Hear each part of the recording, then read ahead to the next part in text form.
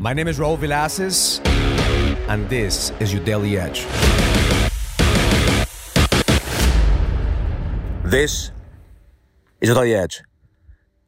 In order for you to become an effective leader, you must be able to manage and control your emotions.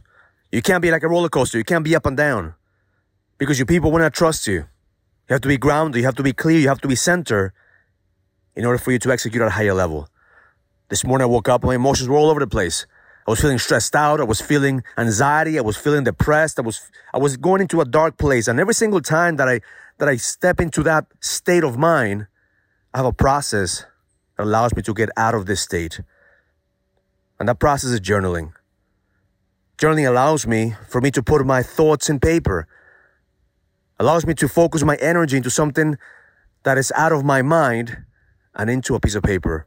So 3 things that I journal every single time that I feel anxiety, every single time that I feel stress, every single time that I feel like the world is in my shoulders. The first is gratitude.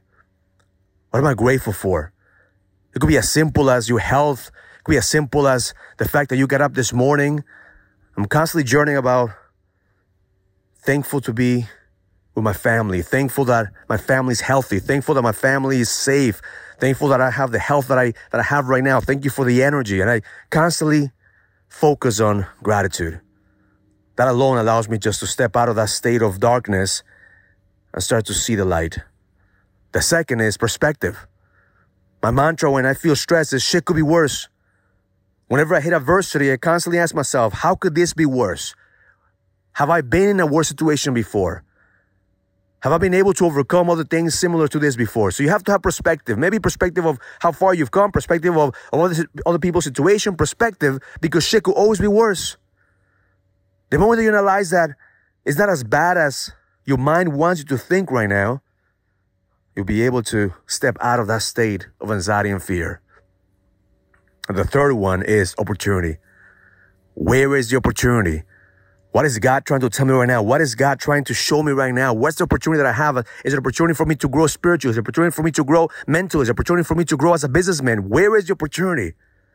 Because the moment that you hit adversity, the moment that you feel stressed, the moment that you feel anxiety, there's always an opportunity for you to grow and expand. So my intention for you today, if you feel like the world is in your shoulders, you feel like you're stressed, you feel anxiety, ask yourself, what am I grateful for? Could shit be worse? And where's the opportunity? Because as a leader, your job is to be able to stay into a place of certainty, to stay into a place of being centered and grounded. If you're emotionally like a roller coaster, you're always going to be chasing your tail. Your job is to increase your emotional fitness every single day. That's what leaders do.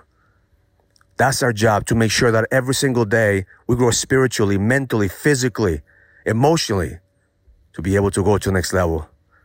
Because nothing will get in your fucking way the moment that you know that life and God is giving you exactly what you need to grow and expand today.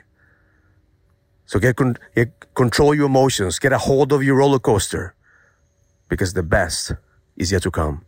Learn it, live it, experience it. Love life.